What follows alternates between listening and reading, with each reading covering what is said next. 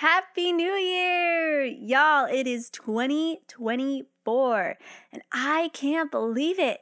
You may be out there ready to take on New Year's resolutions or a word that you're dedicating for the whole year, and I want to help you learn how you can take on this new year with confidence. So, all right, friend, let's get into it.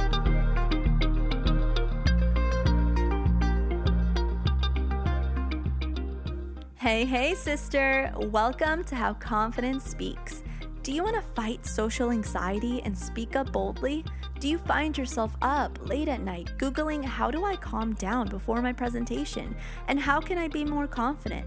Do you have big, ambitious goals only to feel anxious and insecure when you're in front of others? And instead of speaking effectively, your mind goes blank, you fumble over your words, and you fear their judgment again? Hey, I'm Sarah. For many years, I felt lost and unsure of who I was, yet I felt confident speaking on stage, and so I tried to grow my approval that way. But the approval didn't last, and I kept chasing it until I finally realized that Jesus had to be my firm foundation. In this podcast, you will learn practical tips to kick the social anxiety to the curb and go after the interview, give the presentation, speak publicly, and take on adulting with boldness, rooted in biblical truth. Take out your notebook and pop in the earbuds, and let's get ready to learn just how confidence speaks. Confidence may be your word for the year, or maybe you made a resolution to not let social anxiety or worry hold you back. And I want to help you actually complete those resolutions. Because let's be honest, how many of us actually live them out past, January 1st or that first week? I don't know if any of you guys watch Friends, and this is not an endorsement, and, hold to your conviction, but it reminds me of when Ross says, it's only the second day of the new year and I feel like a loser. Sometimes we can feel like failures when we don't follow through. And so what better than to learn, how to take on this year with a confidence that stays.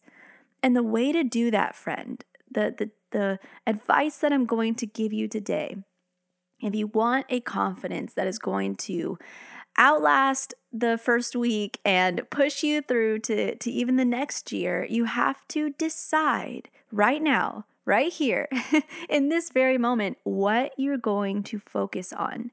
Each moment of each day, decide where you're going to keep your mind. Will it be on, social media and everybody else's highlight reels? Is it going to be on even the different rejection letters that you got last year after doing a bunch of interviews? Or will it be on the struggles that have already shown up on day one? Or, friend, will you choose to focus your thoughts on things that are above and focus on the good that surrounds you? Because that a lot of times we can get super caught up in our misery. Misery loves company, or man, I don't know the phrase, but I know there's a phrase out there that says something like that. But it's true. We like to complain with each other. We like to, kind of sit in this place of, man, life is just really hard. I'm just really upset. I'm just really down.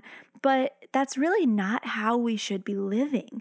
Literally, the Bible talks so much about where we should keep our thoughts and our focus and how we shouldn't complain. Colossians 3:2, it says, set your minds on things above, not on earthly things. And Philippians 2:14-15 says, do everything without grumbling or arguing, so that you may become blameless and pure children of God, without fault in a warped and crooked generation, that you will shine among them like stars in the sky. Those were both the NIV version. So the fact is that we are supposed to be lights in a crooked world. And so how well are we shining for him?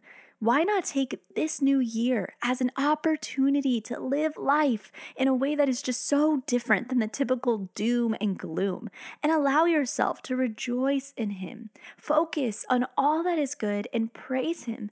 Because I believe that that's the secret to taking on this year with a confidence that isn't going to fail or fade away, that is going to last you through the trials, because your eyes are not focused on your circumstances. They're focused on above, on heavenly things, on the Lord. And friends, this is not a challenge that I'm giving to you that I'm not also giving to myself.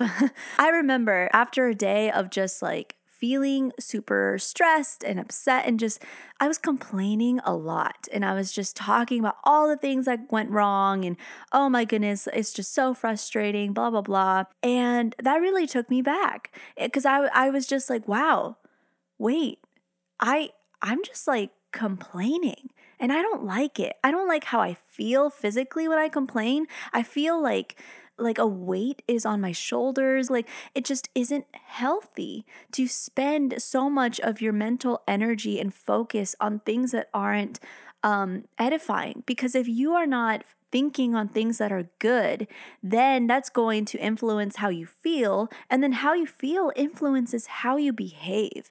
And so if you want to behave in a way that is sure and secure and confident and joy-filled and joy-filled. Wow, I'm not sure. But if you want to live in a life that is full of joy, that means you need to start with what you are thinking and what you are focusing all your attention to.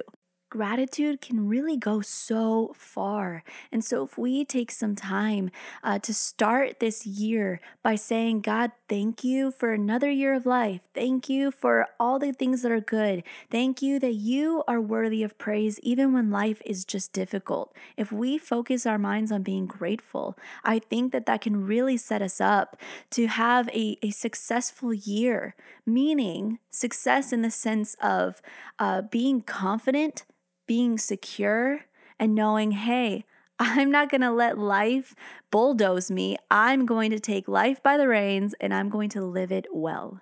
So my challenge to you, friend, and to really all of us as we start this new year and desire a confidence that stays, is to ask ourselves daily, what are we focusing on? And to then choose to think on things that are good and edifying. Friend, thank you so much for tuning in today. I'm so excited for this new year, and I really can't wait to see how God uses this podcast for His glory and how He works through it. And friend, if you found this encouraging at all to you today, would you consider sending this to a friend or family member who may also be encouraged and blessed by it? That would be awesome. All right, until next time, I'll see you soon. Hi, friend. If this podcast episode blessed you or helped you in any way, please leave me a review and let me know. I would love to hear from you. You can also screenshot and share this to your Insta story. You can tag me at sarahnicole.fernandez. Or share this episode with a friend if you think that it would bless them too. That's the best way you can help me out. I'm so thankful for you. Until next time, friend, God bless, and remember to go after whatever He has for you today with confidence.